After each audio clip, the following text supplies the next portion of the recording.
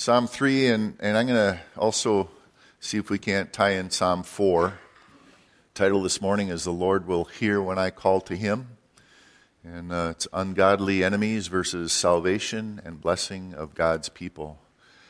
Psalm 3 and 4 basically are kind of little sisters with regards to the Psalms, and many refer to them as the morning and evening prayers. David wrote this when he fled from Absalom, his son. We'll see that right up front when we start reading.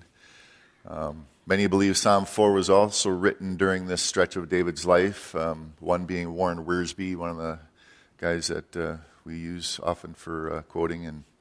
But due to the similarities, there's many foes and distresses, crying to and hearing from the Lord, and being able to sleep in peace. A couple Psalms that deal with getting a good night's sleep. But I also think because Psalm 4, verse 2, he speaks of his glory being put to shame. And like when Absalom took David's house and, did shameful things and acted shamefully. And so it ties in with that. So Psalm 3 and Psalm 4, hopefully this morning we can get into. And again, Psalm 3 is a morning prayer song, and Psalm 4 is an evening prayer song. Let's go ahead and read through Psalm 3 again and see if we can add something to it. Lord, how they have increased. Right, let me back up. A psalm of David when he fled from Absalom, his son. Lord, how they have increased who trouble me. Many are they who rise up against me. Many are they who say of me, there is no help for him in God, Selah. But you, O Lord, are a shield for me, my glory, and the one who lifts up my head. I cried to the Lord with my voice, and he heard me from his holy hill, Selah. And I lay down and slept. I awoke, for the Lord sustained me. I will not be afraid of 10,000s of people who have set themselves against me all around. Arise, O Lord, save me, O my God. For you have struck all my enemies on the cheekbone, and you have broken the teeth of the ungodly. And salvation belongs to the Lord. Your blessing is upon your people, Selah. Psalm 3, since we have already given context here a little bit, right in the first part, it says a psalm of David when he fled from Absalom, his son. You can follow along if you want. I'm going to skim along through 2 Samuel, chapters 13 through 19 will be in those.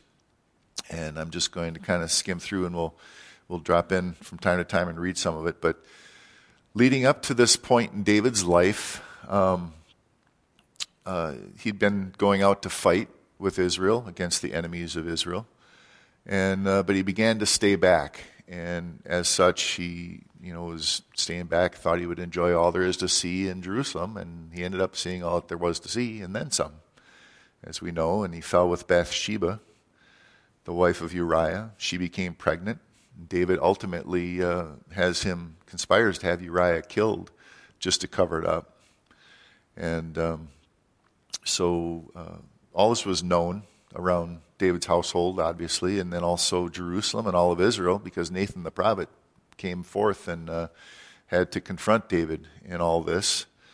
And though he did confess and he repented of his sin, the child still became sick and died. And David also then took Bathsheba for his wife, along with other wives and concubines that he had. And with all of that, he had sons and daughters. And leading up to chapter 13, David had this son named Absalom, who had a sister named Tamar. And he also had another son named Amnon. And Amnon, fell in love with this sister, half-sister, Tamar. And to the point where he became sick over it, couldn't even eat, and everybody could see it on him. He's got this cousin named Jonadab, enter Jonadab, who basically said to Amnon, just, you're making yourself sick. It's pathetic. Just go take her. And here's Jonadab giving counsel to his cousin Amnon. So Jonadab's plan involved getting David to help set it all up. David unawares of this, but so that Tamar would be in a position in Amnon's chambers that he could take advantage of her. And real quick application there is, if you have any Jonadabs in your life, unfriend them. stop hanging around them, right? Don't listen to them. Psalm 1, blessed is the man who walks not in the counsel of the ungodly. I mean, this is a horrible thing. This is, unspeakable thing that he would take his sister, his half-sister. And, once they're alone, Amnon forced himself and overpowered her. Unspeakable thing. And, all I can say is if God have mercy on the kind of guy that does that. It says he overpowered her. He was stronger than her. And it's unmentionable what he did. And Amnon's lust now satisfied. This so-called love turned to bitter hatred, exceeded the love that made him sick in the first place. So he throws her out in utter humiliation, and she returns home, and Absalom sees her, and he gets the whole story. Well, 2 years go by, and while Absalom is waiting for his opportunity to get his revenge and kill Amnon. So let's pick it up, if you will, in 2 Samuel 13, 28 through 39. It says, Now Absalom had commanded his servants, saying, Watch now, when Amnon's heart is merry with wine. And when I say to you, Strike Amnon, then kill him. Do not be afraid. Have I not commanded you? Be courageous and valiant. So the servants of Absalom did to Amnon as Absalom had commanded. Then all the king's sons arose, each one got on his mule and fled. And it came to pass, while they were on the way, that news came to David, saying, Absalom was killed, all the king's sons, and not a one of them is left. So the king arose and tore his garments and lay on the ground, and all his servants stood by with their clothes torn. And then Jonadab, now here's Jonadab again. He's hanging around, just the kind of guy that's hanging there just waiting to see the carnage that he brought on by his counsel. And there's those types of guys. They like stirring it up and watching it play out. And Jonadab, the son of Shimei, David's brother, answered and said, Let not my lord suppose they have killed all the young men, the king's sons, for only Amnon is dead. For by the command of Absalom this has been determined from the day that he forced his sister Tamar. Now therefore let not my lord the king take this thing to heart, to think that all the sons are dead, for only Amnon is dead. A guy like Jonadab, always wanting to bring the good news, hey, don't worry, king. It's one of those things where the guys that like to put themselves in a position of being listened to, being counted on for counsel, and it was nothing but bad counsel. Then Absalom fled, and the young man who was keeping watch lifted his eyes and looked, and there was many people who were coming from the road on the hillside behind him. Jonadab said to the king, Look, king, the kings are coming, or the king's sons are coming. As your servant said, so it is. And so it was, as soon as he had finished speaking, that the king's sons indeed came, and they lifted up their voice and wept. Also the king with all his servants wept very bitterly. But Absalom fled and went to Talmai, the son of Ammihud, king of Geshur. And David mourned for his son every day. And so Absalom fled, went to Geshur, and was there 3 years. And King David longed to go to Absalom, for he had been comforted concerning Amnon because he was dead. And so we see the story. But even after this, all of this, David's heart is still towards Absalom. He longed to see him. He missed him. Chapter 14, he goes on to say, now Joab, David's general, seeing how David misses his son, sets up a plan to get Absalom back to Jerusalem. And it works. David forgives Absalom, but he doesn't want to see him. He's back in Jerusalem, but still being shunned. So to basically fix this, Absalom harasses Joab and starts his field on fire next door. And so he gets Joab to bring him to King David. And he brings him along and finally gets an audience with the king. And David kisses him and loves him. But he still sends him out. And he's now been forgiven. He's now in good standing around Jerusalem. Chapter 15. Absalom is back in good standing around Jerusalem and immediately goes to work gathering people to himself, taking a position of authority, glad handing everybody. You know what that means. He's just out there, hey, how's it going? He greets everybody and stretches out his hand, come on over, and gives them a kiss, customary, in that day. And it says basically he stole the hearts of the men of Israel. It's not something the Lord gave him. It's not something he was anointed for by the Lord. He just went after it and took it. So basically, he asked King David to let him go to Hebron to keep a vow he made to serve the Lord. He's using an excuse that he had made a vow to the Lord, and he goes out to Hebron. Well, when he gets there, he sends spies to all the tribes of Israel, everyone around Israel, all the tribes, and has them simultaneously declare Absalom reigns in Hebron. And so the coup is started. Now he sent for Ahithophel. Now this is Bathsheba's grandfather, if you didn't know that.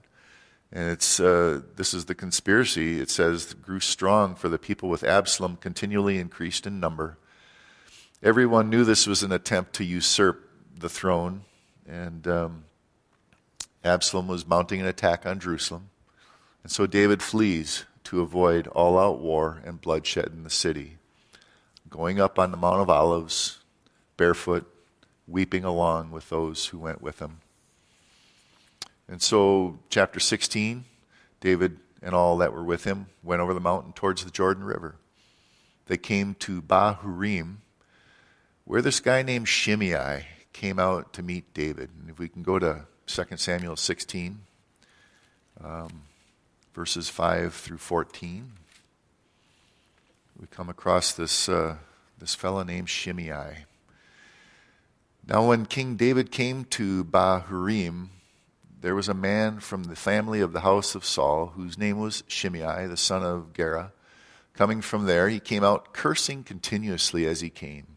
And he threw stones at David and all the servants of the king, and all the people, all the mighty men were at his right hand and at his left.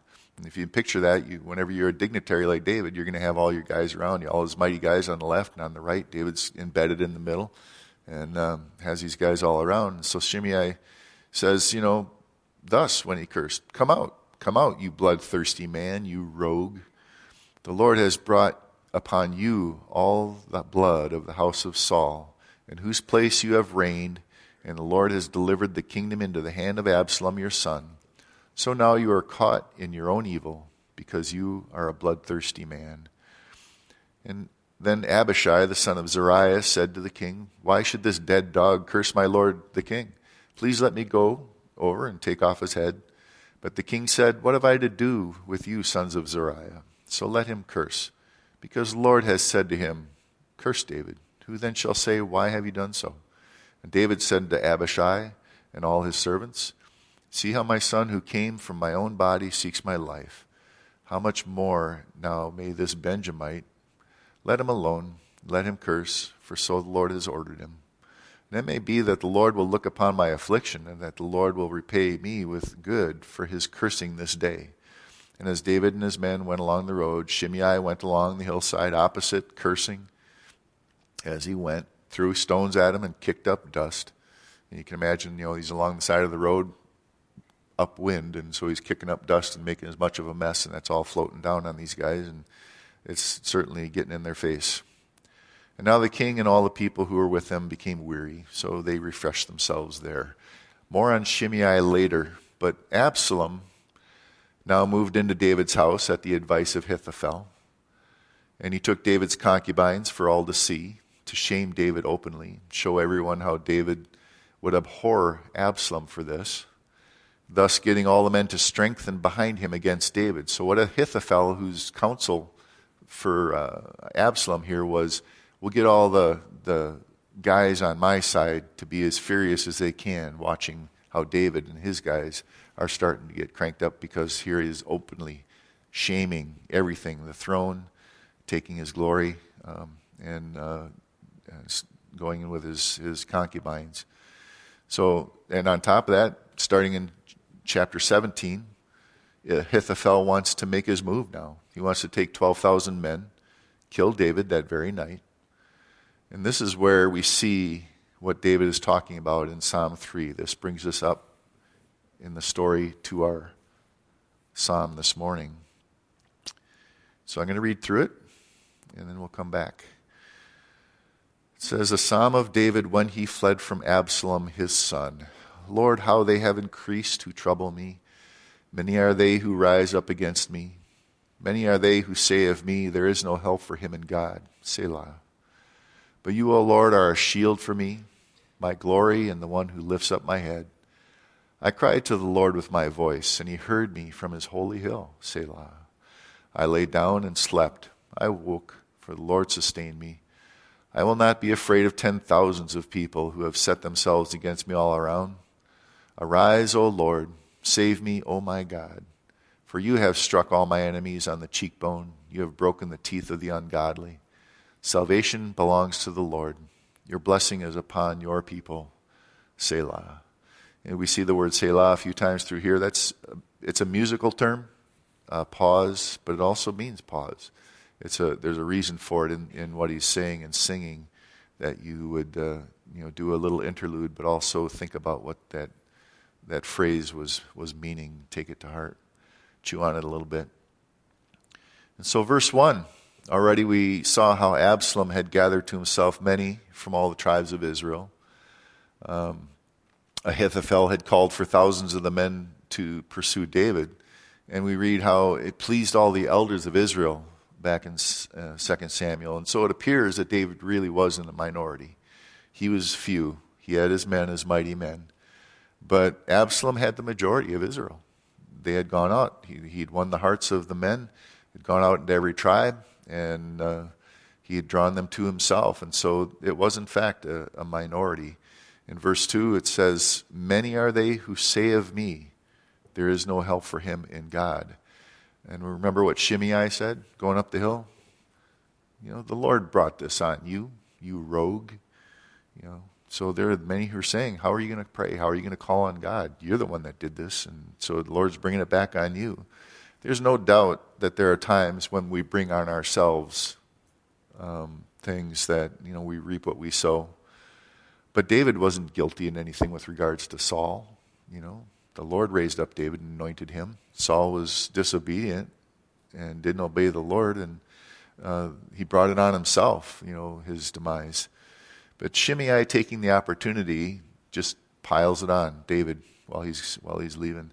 But what's he saying? He's saying that God is bringing this on David. There's no help for you in God, he's saying to him. You can't pray. God's not going to hear you. This is the kind of thing that he's trying to do to discourage. They said the same thing of Jesus, right? When he was on the cross. He trusted in God. Let God get him down.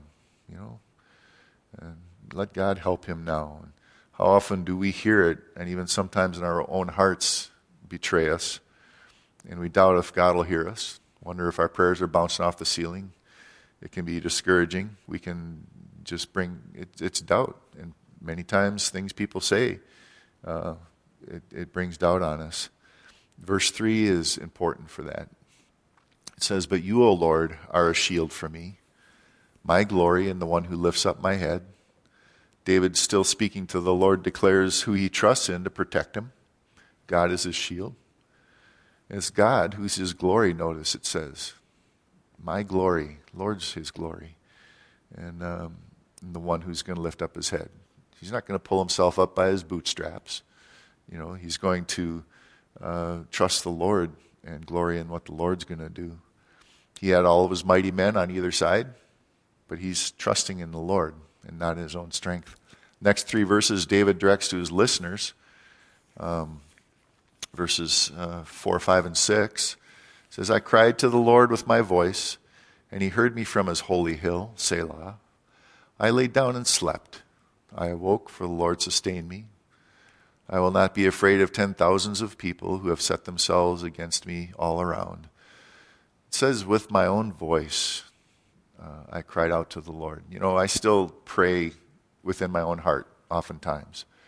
And I seldom would pray out loud early on, thinking that it was insincere or that it was it was just distracting to hear my own voice when I'm alone with the Lord to pray out loud. But in truth, it's a heart thing. And we turn our hearts to him. And it shouldn't be some repetitious chant when we pray out loud. But we know he hears us, whether we're praying in our hearts or we're praying out loud. There's nothing more spiritual about praying out loud. But it helps to hear ourselves just like when we're in a conversation with anybody, to know that we're in a one-on-one relationship with the Lord, and to speak to him with sincerity from our heart, with our voice. Psalm 51:15 says, O Lord, open thou my lips, and my mouth shall show forth thy praise. Psalm 63:3 says, because thy loving kindness is better than life, my lips shall praise thee. In Hebrews 13, therefore, by him let us continually offer the sacrifices of praise to God, that is, the fruit of our lips, giving thanks to his name.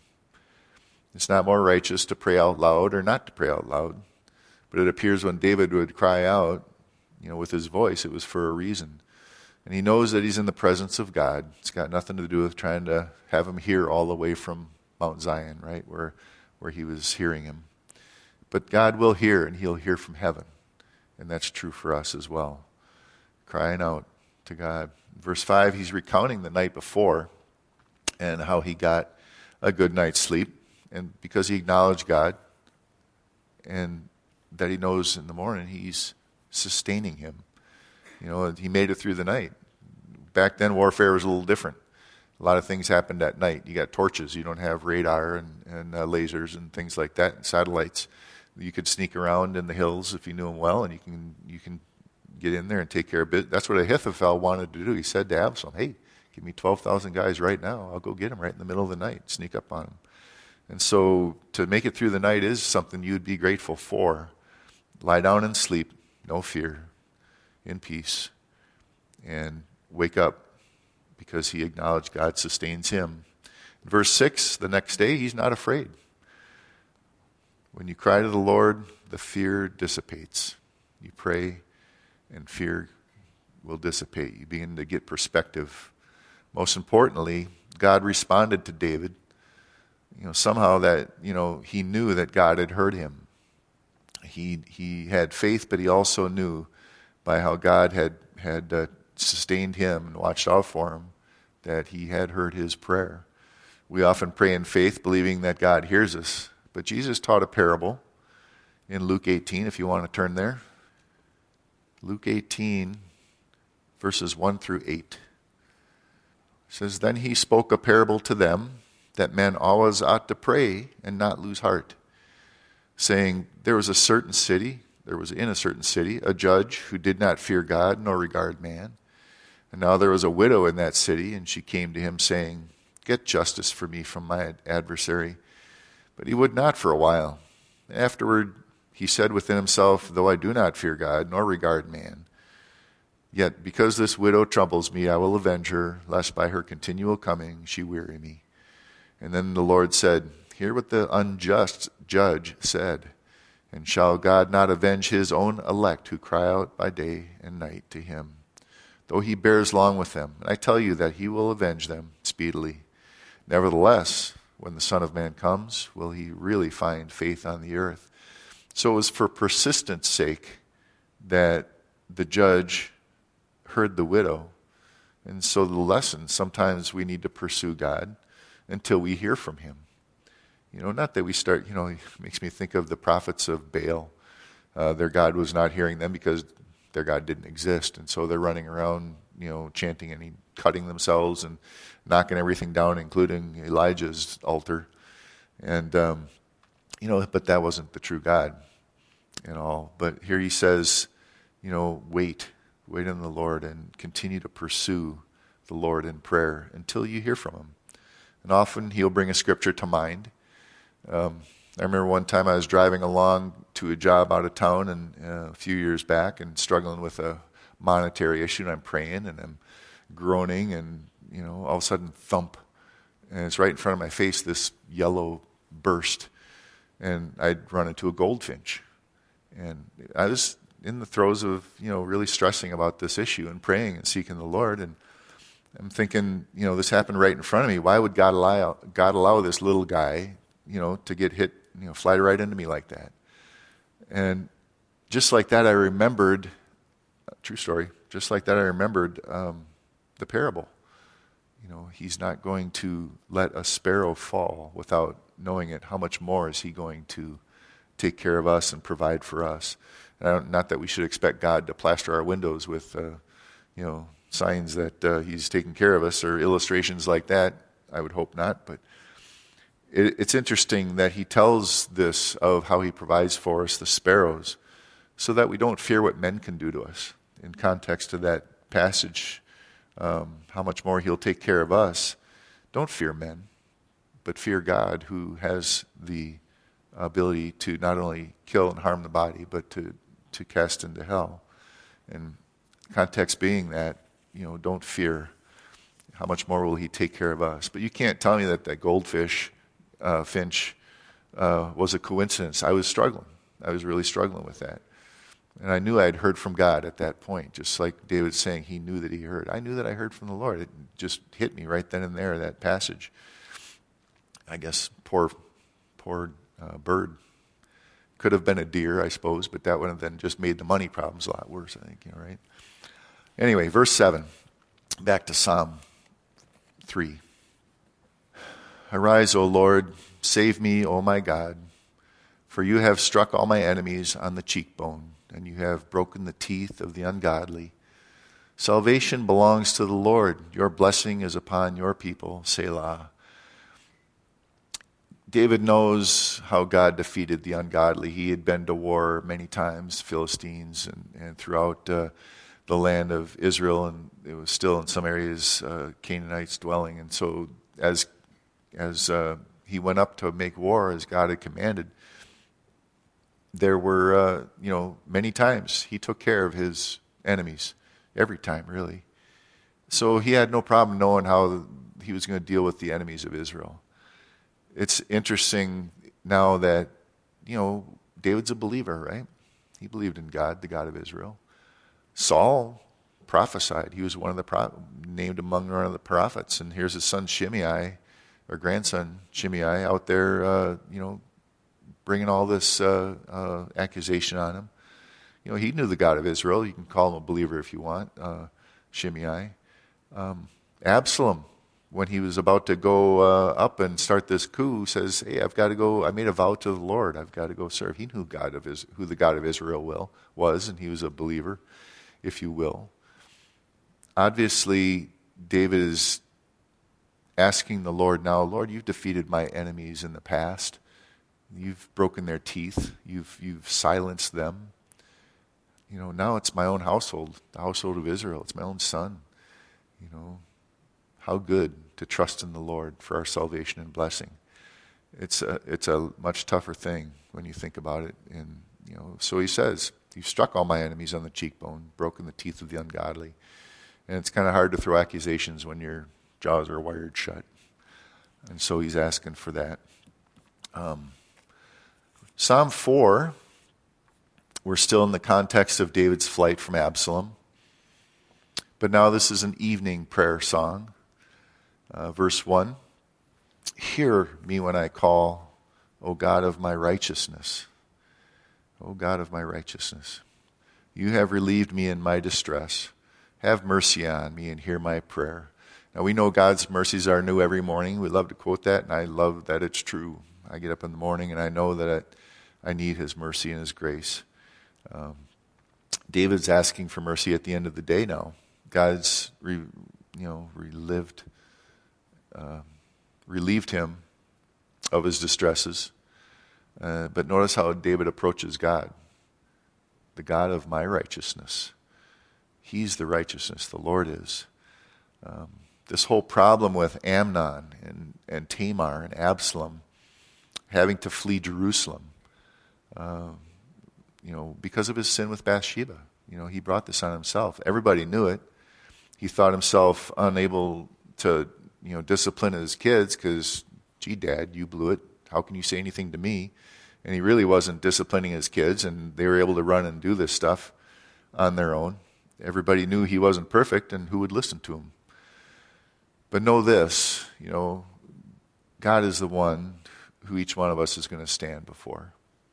And as parents, we don't instruct our kids to, hey, you got to do this. I blew it, but you got to do it because I said so. Well, no. our kids should obey because it's what the Lord says. We're not perfect. It's to teach kids that they should be just like we are. We are an example, and they should learn from us as examples. But the truth of it is, when it comes down to why should I do this, why should I obey, it's because the Lord said so, not because I'm perfect and all. And that's such a important thing for us, so that we don't become impotent in raising and ruling in our own households, with our kids. But where does David see his righteousness? In the God of his righteousness. Where do you see your righteousness? And for that, we need to go to Romans 1. And we'll do a little run through Romans chapter 1, 16 through 32. It says, "For I am not ashamed of the gospel of Christ, for it is the power of God to salvation for everyone who believes, for the Jew first and also for the Greek. For in it the righteousness of God is revealed from faith to faith, as it is written, the just shall live by faith. For the wrath of God is being revealed from heaven against all ungodliness and unrighteousness of men who suppress the truth in unrighteousness. Because what may be known of God is manifest in them, for God has shown it to them. For since the creation of the world, his invisible attributes are clearly seen, being understood by the things that are made, even his eternal power and Godhead, so that they are without excuse. Because although they knew God, they did not glorify him as God, nor were thankful, but became futile in their thoughts, and their foolish hearts were darkened. Professing to be wise, they became fools, and changed the glory of the incorruptible God into an image made like corruptible man and birds and four-footed animals, creepy things. And therefore God gave them up to uncleanness." The first 5 words of that verse are horrifying. That God would give them up.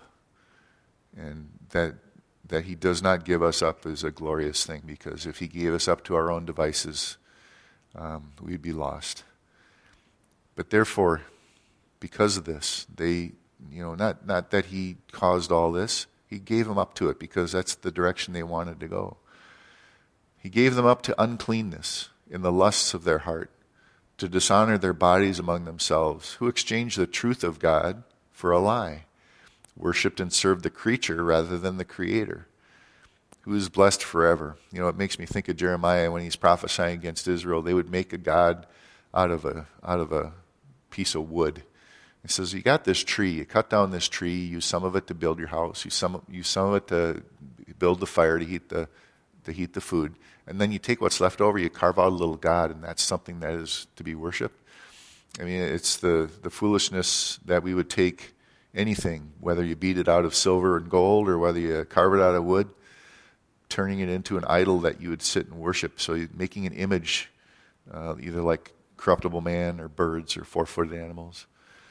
But then for this reason, 26, God gave them to vile passions.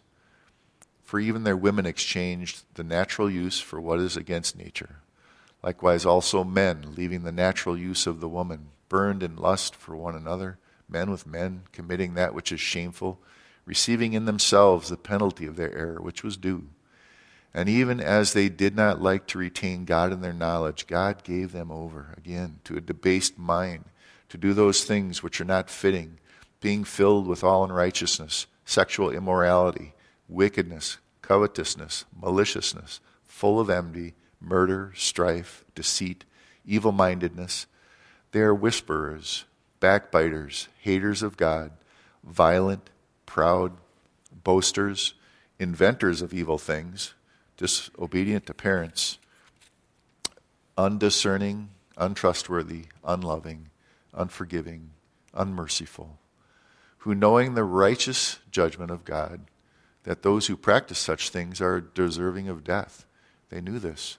And not only do the same, but also approve of those who practice them. So they're on the sidelines cheering as well. Notice how it progresses worse to worse, and God gives them over. But notice chapter 2, verse 1. Therefore you are inexcusable, O man, whoever you are, who judge. For in whatever you judge another, you condemn yourselves. For you who judge practice the same things. We do the same things. Skip a page to Romans 3, 9 through 28. What then? Are we better than they? Not at all. For we have previously charged both Jews and Greeks that they are all under sin. As it is written, there is none righteous, no, not one. There is none who understands. There is none who seeks after God. They have all turned aside. They have together become unprofitable. There is none who does good, no, not one. Their throat is an open tomb. With their tongues they have practiced deceit. The poison of asps is under their lips, whose mouth is full of cursing and bitterness. Their feet are swift to shed blood. Destruction and misery are in their ways. The way of peace they have not known. There is no fear of God before their eyes. And now we know that whatever the law says, it says to those who are under the law, that every mouth may be stopped and all the world may become guilty. We're all guilty. We've done these things. It says right here, we're no better than they. It says, therefore, by the deeds of the law, no flesh will be justified in his sight. But by the law, for the law is the knowledge of sin. If it wasn't for the Ten Commandments, if it wasn't for the law, we wouldn't know that we're sinners. We would just be doing these things. It wouldn't have ever occurred to us. I remember Chuck Smith told the story about this staying on a beach in a hotel, second or third floor up, I guess. And right in the balcony sign it says, no fishing. And until he saw it, it never occurred to him. But then he saw the sign and goes, I can fish from here? It's one of those things you never know until you see and the law came and it brought out of us that sin and made it plain to us.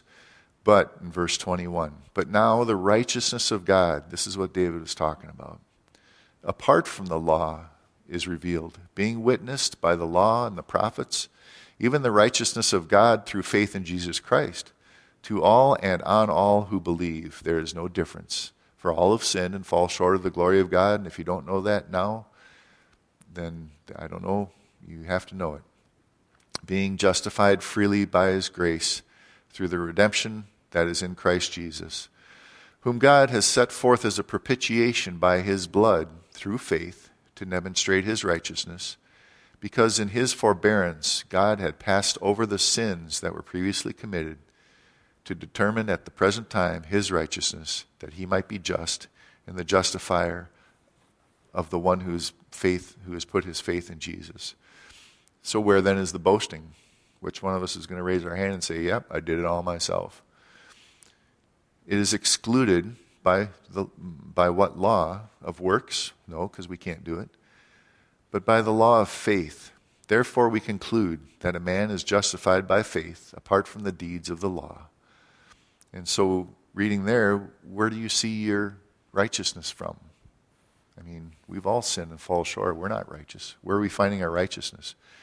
Going back to Psalm 4, verse 2, he goes on to say, how long, O you sons of men, will you turn my glory to shame? How long will you love worthlessness and seek falsehood? This may be referring to Absalom when he took, David's house, took his throne. But what it is, what is it that David glories in? David glories in the Lord is what we learn from this. In Psalm 3, he says, you are my glory. But you, O Lord, are a shield for me and my glory and the one who lifts up my head. He glories in God, and here they are turning that to shame. They're turning that to worthlessness. They're seeking falsehood. Here's the Lord that's trusting, or the David who's trusting the Lord. And for these guys to then say, well, we're bringing shame. This smacks really of slander. It's not even true what they're saying about David. And so this is really what Shimei was saying, you were the one that brought this on the house of Saul, is really slander. It's really gossip. And for that, we go to James 4, if you'd turn there. James 4, verses 11 and 12. Do not speak evil of one another, brethren. He who speaks evil of a brother and judges his brother speaks evil of the law, judges the law. But if you judge the law, you are not a doer of the law, but a judge. There is one lawgiver who is able to save and to destroy. Who are you to judge another? The Lord's the lawgiver. How does this apply to David? We go to Psalm 51. This may bother us a little bit because we like to see justice done. People get hurt. People hurt us. It's something, people get hurt. People would like to see justice for what happens to them. Psalm 51, 1 through 10. Have mercy upon me, O God, according to your loving kindness. According to the multitude of your tender mercies, blot out my transgression.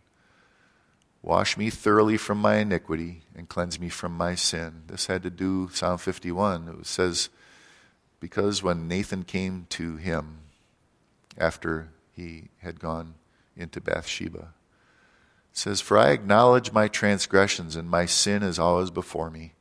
Against you, you only, have I sinned, and done this evil in your sight. Read that again. Against you, and you alone, have I sinned, and done this in your sight? That you may be found just when you speak, and blameless when you judge.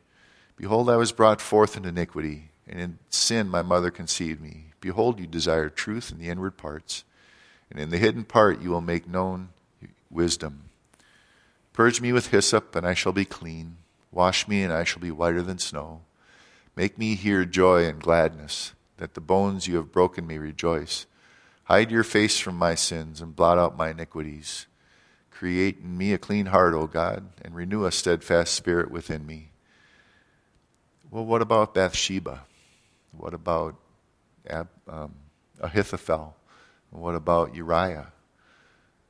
Well, what did it say in James? And what does it say that in Psalm 51? It says, against you and you alone have I sinned.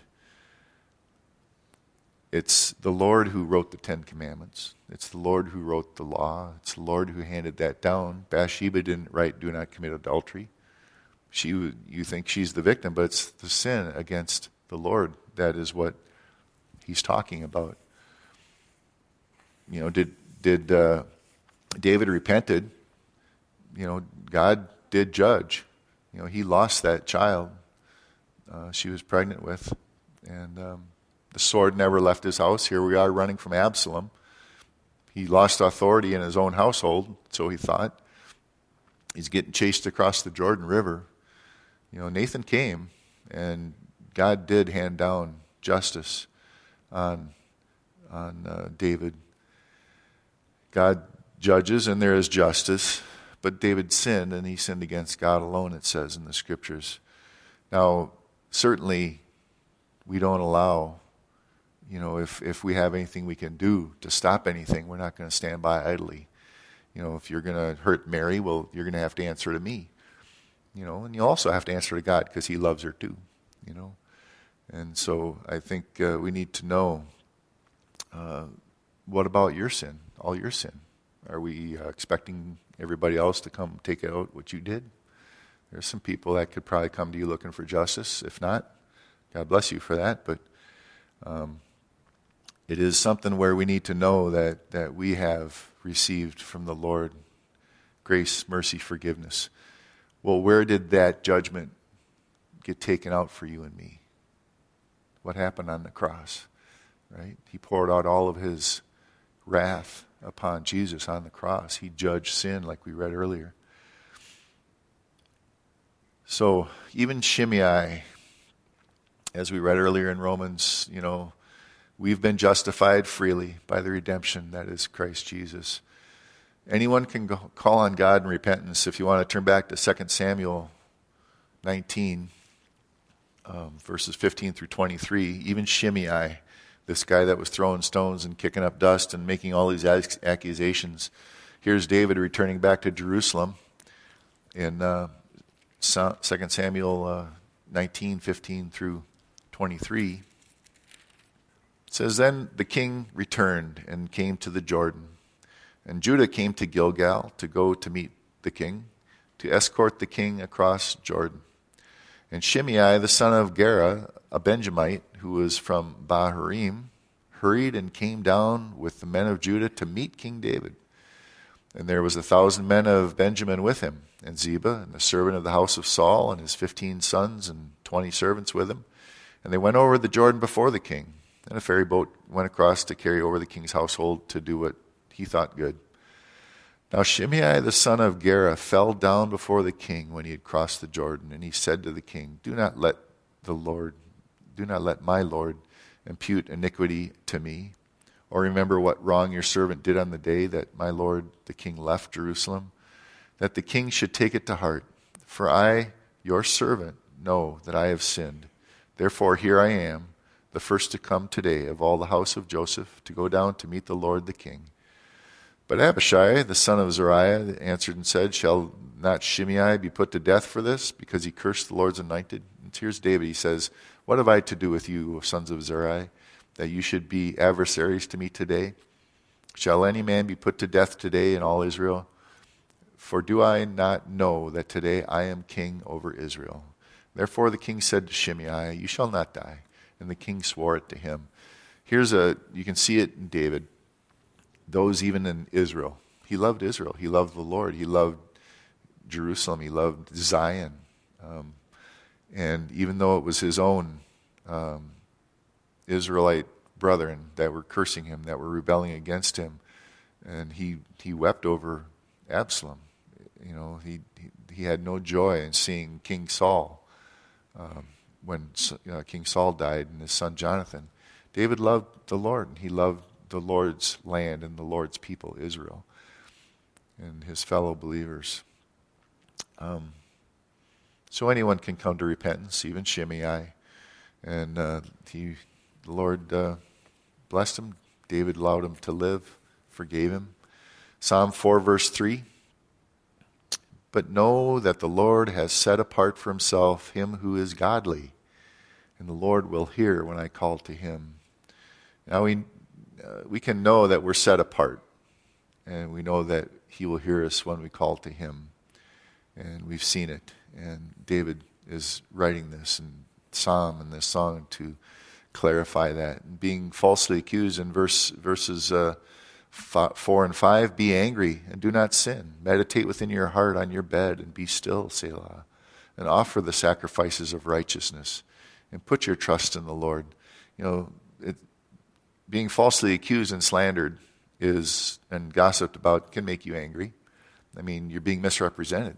You may be intending this, and there are those that saying, he's not, that's not what he's. In fact, even the Lord, it's something that I'll say to people often, I'm trying to share with them. I said, you have kids or grandkids, how much more you would give them food if they ask for food, how much more that if they ask for bread, would you give them a stone? Would you give them a snake?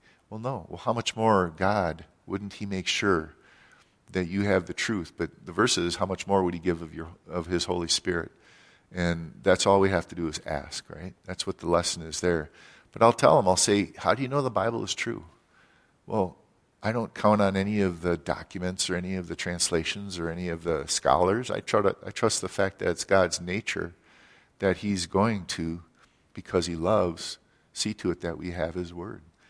And so I'm not concerned about all the archaeology necessarily. It testifies, it bears witness, Dead Sea Scrolls and so forth. So, but it can make us angry when we're falsely accused and misrepresented. Don't let anybody misrepresent God in front of you. You can correct them because you know his word. But it is God who we stand before, and it is him who we can offer righteous sacrifices to. Reading this same passage about not being angry and sinning not, Paul writes in Ephesians 4, verse 25, 26. I can just read it for you. Therefore, put away all lying.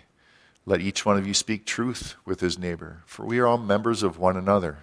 That same kind of heart that David had for his fellow Israelites. And be angry. Do not sin. Do not let the sun go down on your wrath. And that's just plain smart, because it'll chew on you all night long, and it'll probably be there chewing on you in the morning when you get up. And just then you got to start a whole new day like that. That's just plain wisdom.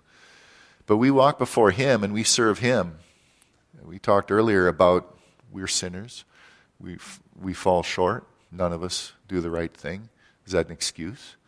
Should we sin all the more then so that grace abounds? If you want to turn to Colossians 1, 9 through 14, we walk before him and we serve him because we've been justified by him. Now we can walk in a manner worthy of the Lord. And Paul prayed this prayer for the Colossians because he knew of their faith and he knew that there was love. They had love for all the saints. And in verse 9 through 14, it says, "For this day we also, since the day we heard of it, we do not cease to pray for you and to ask that you may be filled with the knowledge of his will and in all wisdom and spiritual understanding." Why? "So that you may walk worthy of the Lord, fully pleasing him, being fruitful in every good work, and increasing in the knowledge of God, strengthened with all might according to his glorious power, for all patience and all long suffering with joy, giving thanks to the Father who has qualified us to be partakers of the inheritance of the saints in light. And he has delivered us from the power of darkness and conveyed us to the dominion, to the kingdom of his Son, and of the Son of his love, in whom we have redemption through his blood, the forgiveness of sins." Now it's interesting just to look at verse 13 there. It says he's delivered us from the power of darkness. It also can be read from the dominion of darkness. Well, what is a dominion? Well, that's where somebody dominates. You were in that domain. You were not dominating. It was dominating you. That's Satan's domain. And that's what takes place in a domain is you get dominated. And what takes place in a kingdom is you serve. You have a king. Well, we have a beloved king. We have a benevolent king. We have the king who laid down his life and made us righteous. And so how much more that we would just simply serve him and all these things. We are no longer under that domain. We no longer have to sin. Yes, we are all sinners and fall short. That's no excuse not to walk in the power that he clearly has given us. And so Paul prays for them that they be able to walk in that. So let's finish up in Psalm 4, verses 6 through 8. "So again, there are many who say, 'Who will show us any good?' The Lord lift up the light of your countenance upon us." There's those right there among them, and some among us often, and some even within ourselves that we tend to think, we're beyond help. There's who's going to show us any good? Maybe we're not feeling what we need to feel from the Lord or what we think we need to feel. Maybe we just need to trust his word. But there's many who are going to be willing to say it. There's always those that are waiting for Christians to fail, and they're going to be right there saying, "Who's going to help you?" There is no God. You can think of all the examples in the media, But it says that, God is there to restore us and lift us up. And not only that, to put gladness in our hearts. More than in the season that their grain and wine increased. And it means a lot more than it does nowadays because all our lives we've been going to the grocery store and we just grab a box of what we want to eat. Well, back then, it was important that they kept track of what they had to do. They had to save, they had to ration, they had to do things because you have your seasons when you can reap, and then you need to, whether it's can it or store it or bake it, just so you can preserve it. And it's important. There's great gladness.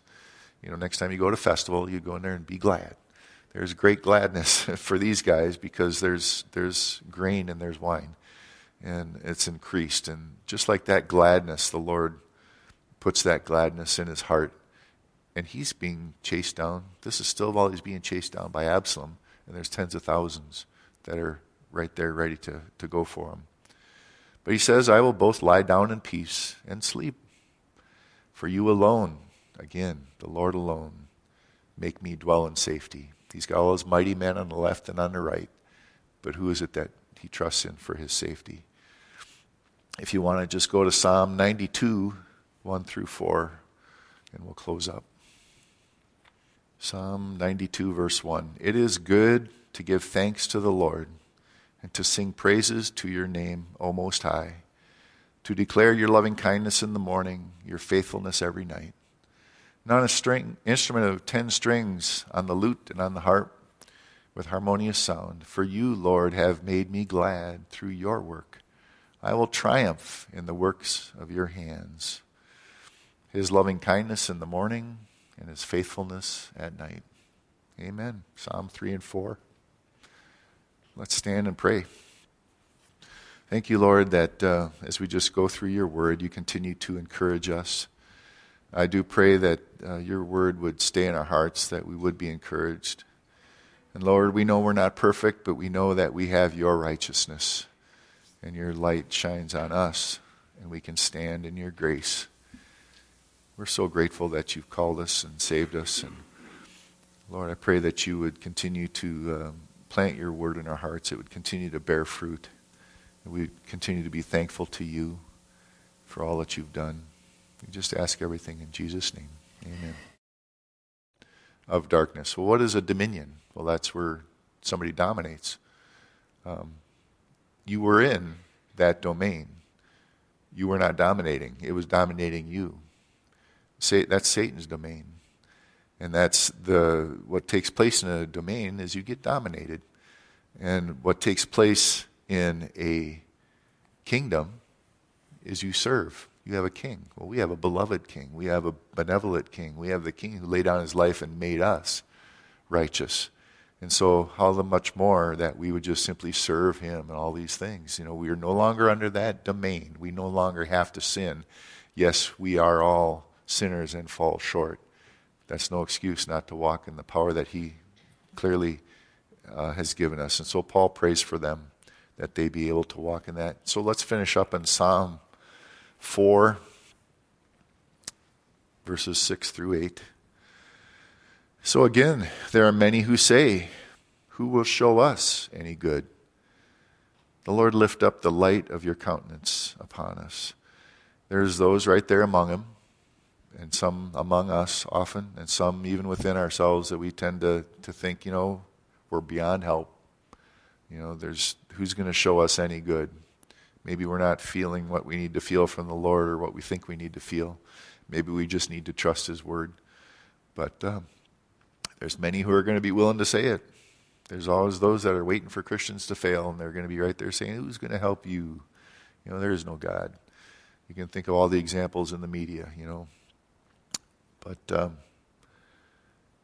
it says that, God is there to restore us and lift us up. And not only that, to put gladness in our hearts. More than in the season that their grain and wine increased. And it means a lot more than it does nowadays, because all our lives we've been going to the grocery store and we just grab a box of what we want to eat.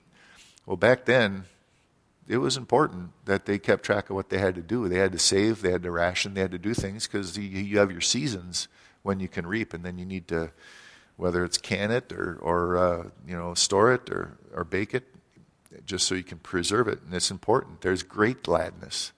Next time you go to festival, you go in there and be glad.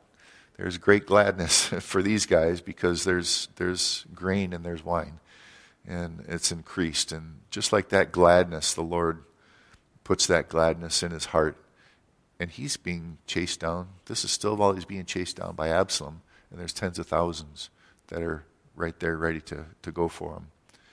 But he says, I will both lie down in peace and sleep. For you alone, again, the Lord alone, make me dwell in safety. He's got all his mighty men on the left and on the right. But who is it that he trusts in for his safety?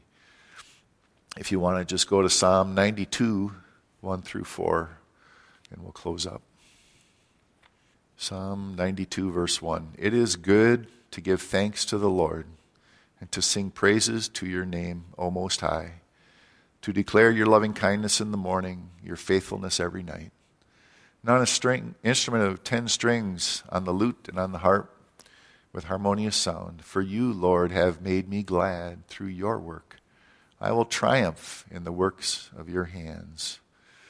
His loving kindness in the morning and his faithfulness at night. Amen. Psalm 3 and 4. Let's stand and pray. Thank you, Lord, that as we just go through your word, you continue to encourage us. I do pray that your word would stay in our hearts, that we would be encouraged. And Lord, we know we're not perfect, but we know that we have your righteousness, and your light shines on us, and we can stand in your grace.